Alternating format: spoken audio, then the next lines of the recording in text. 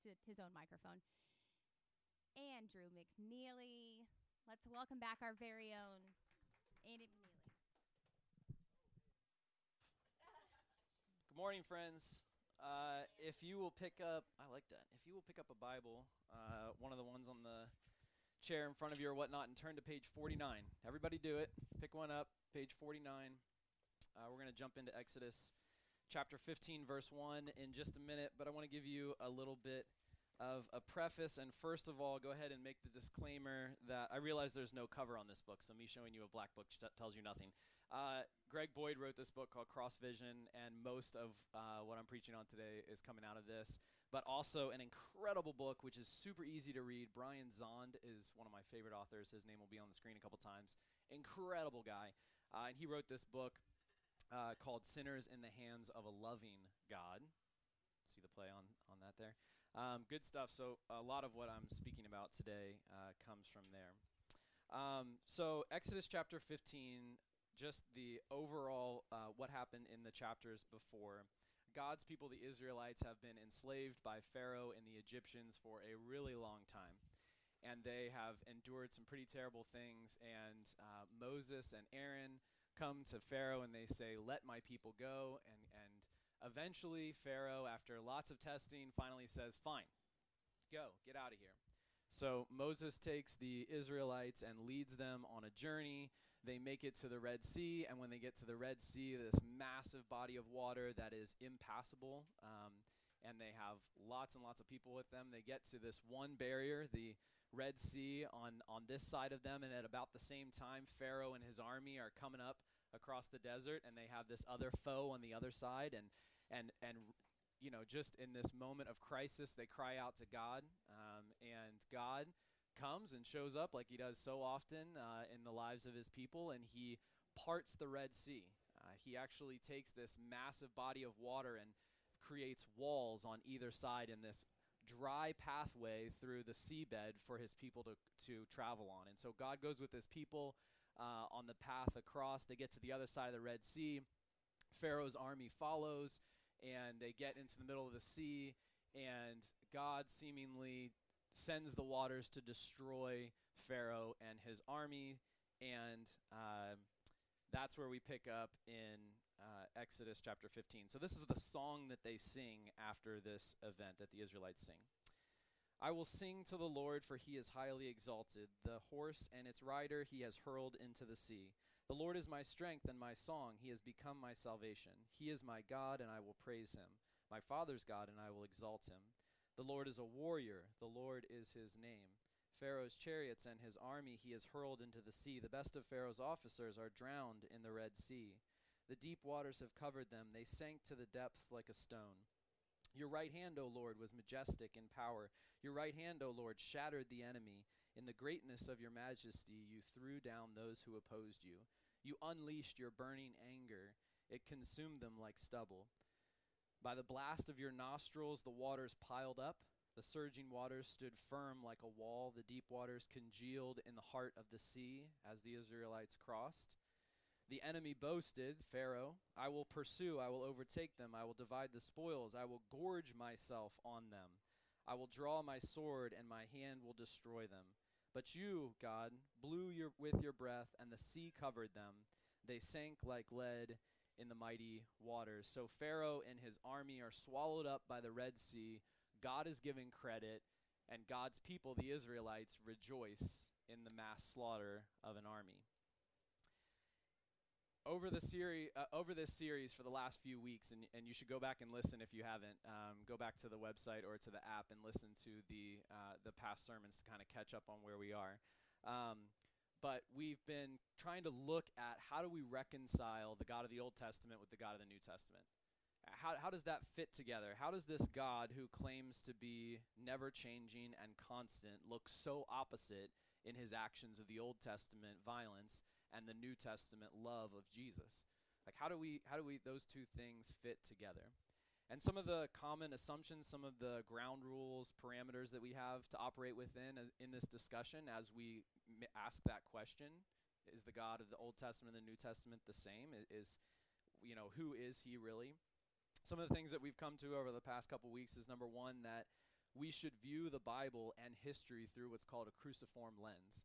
So in other words, cruciform just means cross-like. So we go to the pinnacle of history, to the most important moment of all of history at the cross, and we look at Jesus, a representation of God, God himself. We look at Jesus on the cross, and we look at God in those moments, and we try and figure out who is God then, and that's how we view things. Jesus said, if you want to know the Father, you must know me. Jesus said, if you've seen me, Jesus, then you have seen God. Jesus told us over and over again that he was the perfect embodiment of God. So if you want to see who God is, we must look at Jesus first. The second assumption is that, yes, we are allowed to question what we know about God.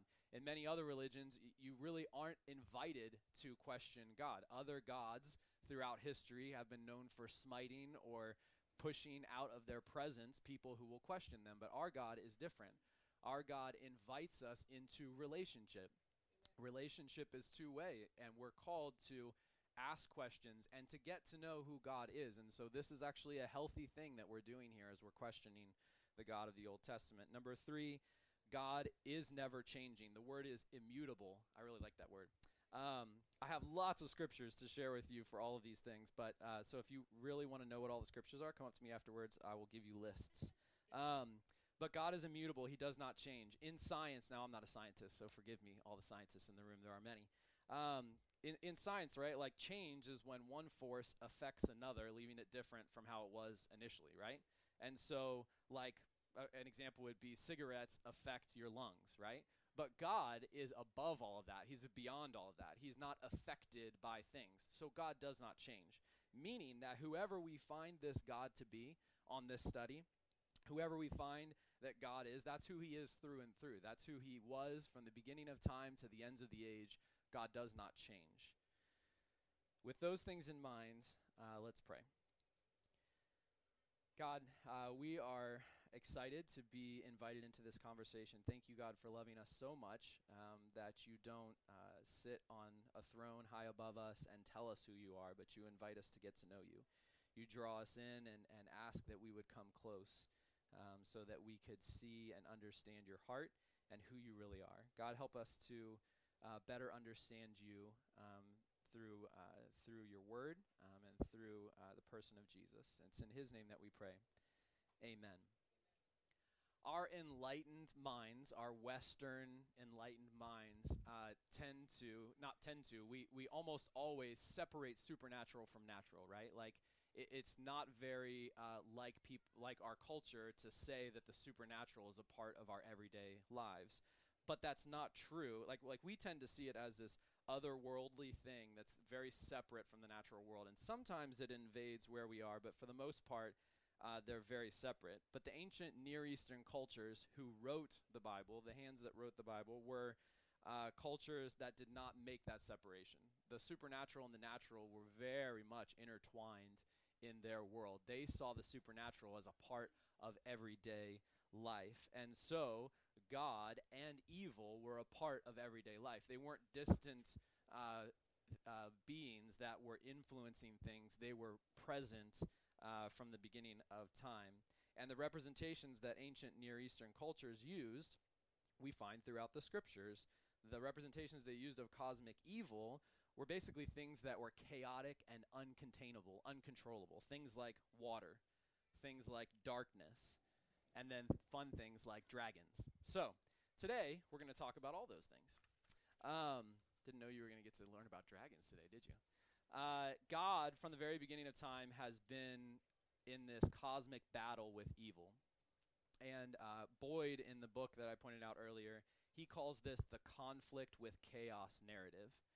And he says that God, from the very beginning, has been in conflict with chaos. And we're going to walk through that. He says that this is one of the meta-narratives, one of the big picture stories, right, through which we see all of the intricate small stories in the Bible. And so it's one of the meta-narratives that kind of help us see, as Paul Harvey would say, the rest of the story, right? So in that story, Satan is a very big player in this, right? And so is God. And it's very important, it's crucial that we don't mix the two up, but we often do. I've been guilty of this for a long time in my life, of mixing the two up. And sometimes with our clouded, distorted view, we think of actions that Satan is doing and we attribute them to God. So let's start off by defining who Satan is and what he does, okay? Satan was a fallen angel who God very much loved. God created this, right? So God created the person of Satan, the angel of Satan, and so God very much loved him. But Satan chose evil and fell, as we say, and the power that God has given Satan is a great power over the earth. There's lots of passages that speak to Satan's power over the earth.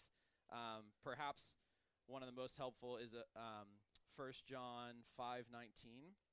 You don't have to turn there, but it says, "We know that we are children of God and that the whole world is under the control of the evil one." So Satan has been given control over the world, but the titles that they use throughout, especially the New Testament, for Satan are things like Prince of the World, Prince of the Air. And those titles, the translation, what it means is that he's a ruler over an area for a time. Think of like a governor or something. He's given a district or an area which he has control over, but there is something over that control that has a greater power, right? Our governor has a lot of power, but the president has more, right? So kind of think about it in that way. Think of it maybe in terms of God is the ultimate ruler of everything, but Satan is like a functional ruler over the earth for a season. And what does Satan do? What is evil's effect on earth in the present day? Well, evil, Satan, his task is to deceive and to destroy. Over and over through the titles of who Satan is named or called or what evil is attributed to, those are the two main things, to deceive and destroy. In John 10:10, Jesus says that Satan is one who has come to kill and steal and destroy. And in the very next sentence, Jesus said, so Satan has come to kill, steal, and destroy. Jesus, he says that he himself has come that all might have eternal life. You see, the Satan and the evil side of this cosmic battle brings death and blood. Jesus and the God side of this battle brings eternal life and light. Okay, so there's a very clear distinction between the two. But it's not just in terms of humanity and how we act. This is also in terms of nature. Nature can be used for evil and by evil. So when we think about hurricanes, blizzards, floods, wildfires, tsunamis, tornadoes, pick your natural disaster. Maybe there's one that you're terrified of, like me. I'm terrified of tornadoes. I think everyone should be, but I am especially terrified of them. I can never live in the Midwest. You guys are awesome who live there. But whatever those natural disasters are, we so often as humanity attribute them to God, right? It's God blowing off steam. It's God smiting whoever it is that he's destroying in those ways. And when you look at it that way, it's really conflicting with us. How could God do that when innocent people are dying at the hands of hurricanes and things like that? But we don't really have as much trouble when it's not innocent people who are dying at the hands of a natural disaster, right? In World War II, the Nazis had this offensive called Operation Barbarossa, and it's when the Nazis were trying to invade and take over Russia. They took with them some 700,000 Nazis. They took over 90,000 Italian fascists, 1.2 million communist Russians. Now, communists, fascists, Nazis, all enemies of America, right? And so as an American, we read into that story or we watch those videos or we see those, and we think, good. Evil got what was coming to it, right? Like, God smited the bad people through his, I didn't tell you what killed all of them. It was the terribly cold Russian winters, right? They were unprepared, and so literally hundreds of thousands of people died just from the cold. And we can look at that and we can say, well, clearly that was the work of God. I mean, like, evil was destroyed, had to be God doing it. This is how the Israelites felt and how they sang in the song when God destroyed Pharaoh and his army. Clearly, God was smiting these people and he was destroying them. But the gospel writers, interestingly enough, go back to the cruciform lens, viewing all of history through Jesus on the cross. The gospel writers had that, right? They saw Jesus, lived with him, and then they saw him on the cross before they wrote any of the New Testament. So they knew what God looked like on the cross, and that was the lens through which the New Testament is written. And these gospel writers spoke of afflictions and bad things happening always as coming from Satan and his demons, always as coming from evil, never as being attributed to God, never as being God's mysterious providence that people would experience, afflictions and bad things, right? And so it's interesting when we look at who God is and who God is in this passage, because it's not actually God's action. I believe that it's God's inaction in this moment. That God, when we think about creation, I think Aaron talked about this a little bit last week. In creation, God is creating order out of chaos. Go back and read the creation narratives. God is taking what is chaos, what is being controlled by evil, and he is creating barriers, and he is creating order. That's what creation is. And so God is doing that. He's separating his creation from evil by creating order. God is constantly at work, even today, working to hold back evil from devouring mankind and earth, because that's what evil does. Evil destroys. So evil, not held back, will continue to destroy. So we thank God that he is holding back that evil. And sometimes God chooses to stop acting, though, and let evil do what evil wants to do, and that is destroy. It's not that God is acting, doing evil or bad, but it's his inaction allowing evil to prevail for a time. We're going to go a little deeper and explain a little more. See, humanity opened the door for that evil to return. When God went through creation, right, there's a time in the garden where there is no chaos and where there is no evil. And then humanity welcomes that back in, opens the door again for evil to come back in bigger ways. But luckily, God continues to hold much of it back. The consequences of our sin is the unleashing of more evil, which demands blood. When humanity tends toward evil in the cosmic battle, our sense of justice demands blood, because that's what the evil side demands. But what about when our sense of justice tends toward the God side of this cosmic battle? What does that look like?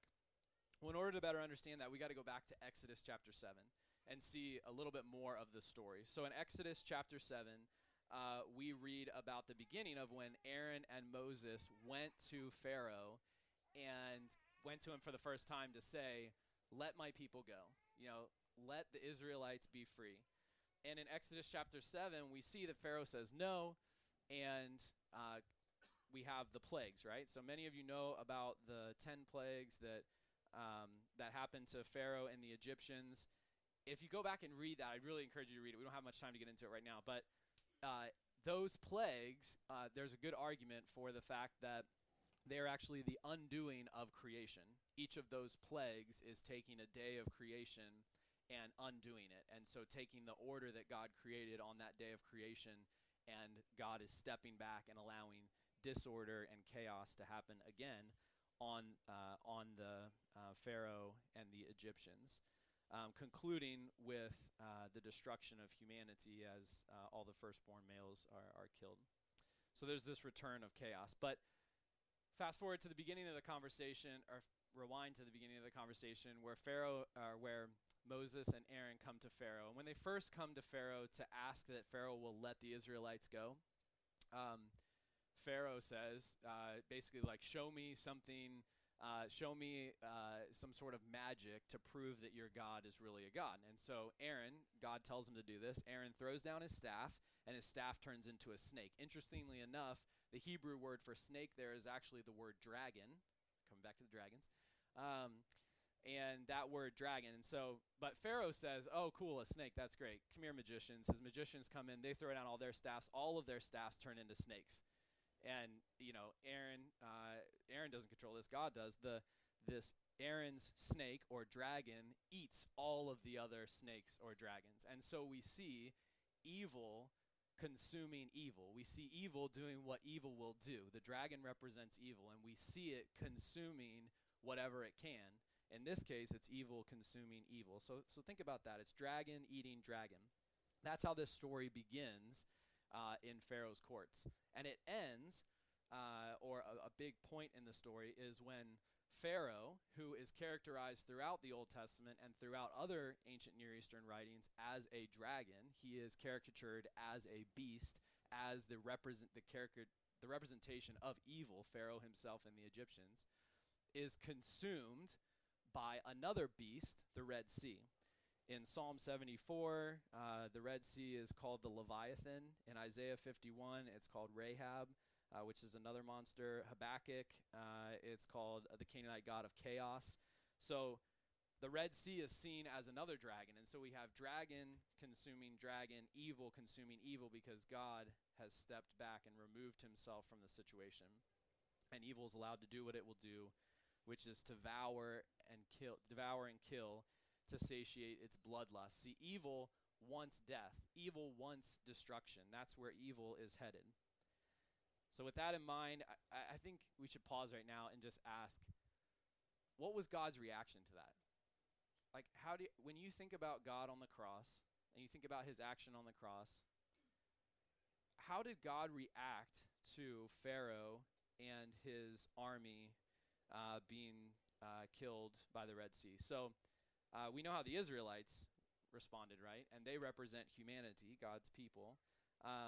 They watched the mass slaughtering of Pharaoh's army. They watch as people, as men, husbands, dads, brothers, thrash about and scream as they drown to death, and Israel throws a party afterwards. Mankind leaning toward the evil side of this camp. Mankind goes back and forth in this wrestling. Even today we do, where are we leaning toward the evil camp in this cosmic battle or the God camp? As we lean toward the evil camp, our understanding of justice is punitive and retributive. Basically, that just means that there's got to be consequences. There has to be a righting of the scales. Things have to be made even. And so if there is blood, there must be blood to satisfy that, to satiate that. But that's when we're leaning toward the evil side. And we look at that, and just like the Israelites, when evil gets what's coming to it, we rejoice, and we're excited, and we celebrate, we cheer. But I have to believe that the God that we see through the person of Jesus, the God that we see on the cross, and we're going to get into that he would have reacted differently. Think about the words that Jesus said in Matthew chapter 9, verse 13. Matthew 9:13. Jesus says, "I desire mercy, not sacrifice." Those are interesting words, aren't they? That he would go and be a sacrifice, but he would say, "I desire mercy, not sacrifice." In the book, there's a really good argument for the fact that was Jesus saying that I am the final sacrifice. No more is there a need for sacrifice, right? After Jesus, we're no longer called to sacrifice animals. There's no longer a need for blood because Jesus' blood finished all of that. He did away with the ritual, bloodthirsty idea of sacrifice. On the cross, Jesus forgives instead. What he does is he forgives his murderers. Have you ever thought about that? The fact that Jesus didn't die on the cross and then raise from the dead and say, "Father, forgive them."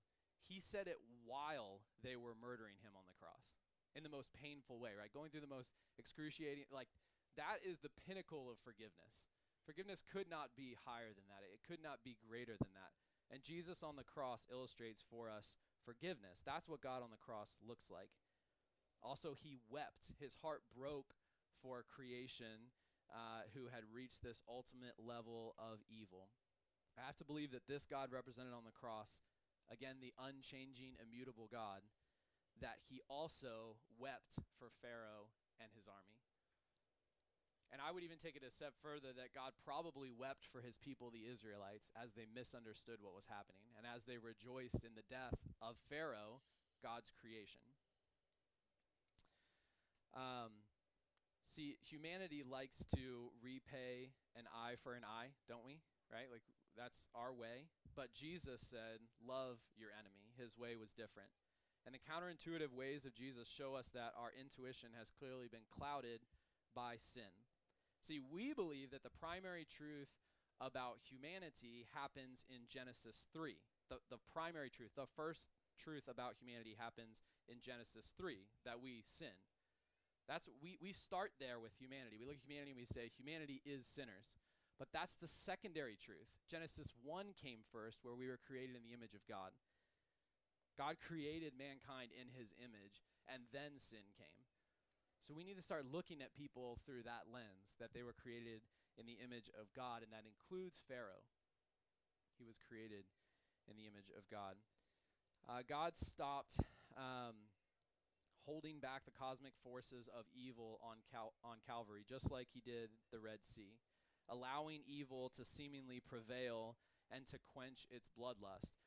And Satan, like a junkyard dog whose chain has been loosed, lunged at the opportunity, sick with bloodlust, eager to slay his foe, Jesus, on the cross. And what we find out later, and Satan finds out later, is that he was tricked, right? That God used Satan and his bloodlust, the force of evil coming against Christ on the cross, that force. And as we talked about a few weeks ago, God redirects, like in Aikido, I think is what it's called, that kind of like karate where people are coming at you with energy and you redirect their energy back towards them. God did the same thing on the cross. He allowed Satan to come with all of the evil and at its highest force to kill his son. And as this happened, God uses that to defeat Satan's biggest power and evil's biggest power, which is what it's hungry for, and that is death. We think sometimes that the power of Christ is in the fact that he died on the cross, that he was made a martyr. But there are martyrs throughout history, right? A martyr simply leads to, it impassions its followers, but only for a season. Jesus was more than a martyr. He was a martyr. The cross is important, but Christ's power comes in his defeat of death and in his resurrection on Easter. That's where the power of Christ comes from. So on the cross, God delivers the striking blow to Satan. Colossians 2:14 says it this way: by means of the perfect love displayed on the cross, God, not the perfect justice displayed on the cross, right? Not the perfect sacrifice displayed on the cross, but perfect love displayed on the cross. God disarmed and triumphed over the powers and authorities. Here, powers and authorities in the translation could also be Satan or evil. So that's what we're talking about. Thereby making a public spectacle of them, right? So Satan is made a fool at the cross. God has the ultimate victory in this cosmic battle of God versus evil. And Satan realizes it afterwards, that he's made a tactical mistake. But it doesn't mean that Satan gives up. It doesn't mean that evil is no more. We know that, right? We see evil every day. We know that Satan will continue to deceive and destroy until Jesus' return. What happened on the cross is cosmic evil hell-bent on sacrifice, thirsty for blood. But what about God at the cross? See, I believe that God's character is incompatible with rage and violence. You look at the God on the cross, his character is incompatible with rage and violence. I believe that God's sense of justice did not demand Christ's death. Humanity, tending toward the evil side, we demanded Christ's death. Remember, at the cross, humanity yelled, "Crucify him." But what did God say? Forgive them, right? You've got to look back to the cross. Our problem so often with looking at a violent Old Testament God and believing that's who he is a matter of perspective and a matter of justice, how we view justice, because God's justice is different from humanity's justice. We have to put back on that cruciform lens. See, Jesus at the cross illustrates once and for all that God is bigger than this punitive substitutionary atonement. What that means, Aaron talked about it a few weeks ago, is that there's punishment due for wrongs committed. There is blood owed. And that's what I've believed for most of my life about who God was, that there was a penalty due. There was blood owed to God, and Jesus satiated God's bloodlust. I don't believe that anymore. Now I believe that God is bigger than that, and Jesus illustrates at the cross that God's sense of justice is beyond that. God is capable, hear me, of just plain forgiving.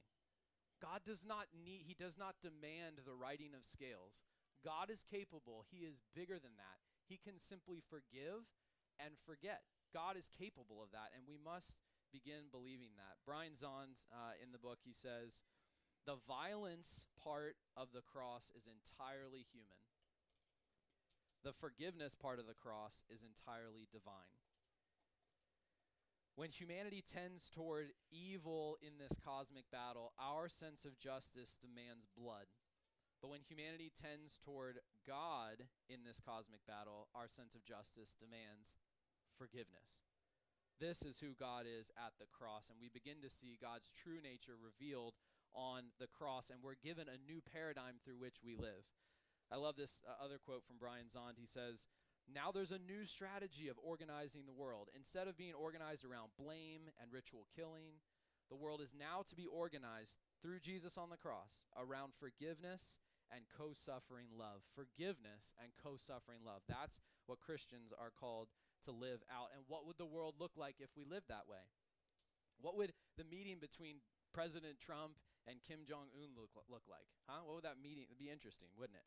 What would America look like? Would we ever go to war, or would we instead rush to the aid of Syrians and Afghans in this time? Would we instead choose to forgive the people in the Middle East for what we believe happened on 9/11, or what really did happen on 9/11? We would work towards healing in that part of the world. We would choose to enter into co-suffering love and go be with those people. Guys, Restore is going back to Greece again, and I would encourage you, if you have not been, find a way to get there. I went twice, and I wish I had gone every time. I want to go this summer. I'm not able to. Make it a priority. Get there. It helped me understand what co-suffering love is. It helped me see who Jesus was and what he calls us to do. If Jesus calls us to go to those who are suffering and stand by their side and be with them in their ultimate struggles, like Jesus did for us coming to earth, this is an incredible way to get to do that. And it sounds selfish, like you're going to get a lot out of it, and you are. But it is also an incredible way to share the love of Christ and to show others what Jesus did on the cross with co-suffering love. Go to Greece. Secondly, another action step would be, what does co-suffering love and forgiveness look like in your neighborhood? For Janet and I, where we live in Baltimore, the street that we live on, lots of history books are written about our road, York Road. It divides Baltimore City. On one side is African American and impoverished, and the other side is Caucasian and wealthy. And little kids grow up looking across the street, understanding who they are and how they fit into this society. And we could choose as white, wealthy people to live on one side of the road and to never cross York Road. But we don't, because we know that Jesus calls us on the cross to co-suffering love. And so we cross the street. And so we stand with our brothers and sisters in humanity, and we lock arms with them, and we weep with them, because that's what Jesus did, and that's what we are to look like. That's the kind of lives that we're supposed to live. Here in Washington, D.C., until you move away, you just won't really, I don't think, I didn't, grasp how incredible Montgomery County is. You guys get to experience every day the melding of cultures and people from around the world of all different walks of life existing together in peace. Come visit us in Baltimore, and we'll show you the opposite. It's just incredible what's going on here, and I think you guys also, though, have an opportunity to reach out and be co-suffering with other people here in Montgomery County, although it might not seem like it. There is a population of people in Montgomery County who are undocumented immigrants, and they are experiencing this separation, and they are experiencing their suffering. And so you can stand with them and co-suffer with them and show them what the love of Christ looks like. What does it look like in your home, in your family? There would be no more grudges. Family dinners would be peaceful and fun. You would choose to be present with your spouse while they're going through depression. You would choose to sit with them and listen to them and not try and fix them, but just to be present and to do what Jesus did, to come and sit with us in our suffering and show love. You would also choose to pray forgiveness. If you guys haven't done the prayer school yet here at Restore, when it comes up again, you should definitely do it. Changed my life. Every morning I wake up, almost every morning, and pray for 45 minutes to an hour. And in that time, I pray through the Lord's Prayer. And when I get to the part that says, forgive us our trespasses or our sins, as we forgive those who trespass against us, I pray, God, forgive me for all these things I've done. And I list them. The list is long. God, forgive me for this, this, this, this, this. That prayer has always been oddly enough, pretty easy for me. Like to say, God, here's all the things I've done wrong. I know that I deserve punishment for this. Please forgive me for that. But the second part of that prayer says, as we forgive those who trespass against us, maybe you're called to forgive in a radical way that you've never done before, because Jesus calls us not just to forgive, but to pray for our enemies. And so in that part of my prayer now, I pray, God, I forgive this person for doing this to me. It's a radical prayer. It's really weird to do, but I would encourage you to try it. And as you try that, then pray good things for that person. Pray that God will bring prosperity and health for them, that God will care for them, that God will be in their marriage and in their health and all those. And when you start praying those things for people who you think are your enemy, it's really hard to view them as an enemy anymore. That's subversive love. That's what God looks like on the cross. So I'd encourage you guys to do that. Brian Zahn says, forgiveness is not receiving payment for a debt. That's not what happened on the cross. Forgiveness is the gracious cancellation of debt. Our sin on the cross was canceled.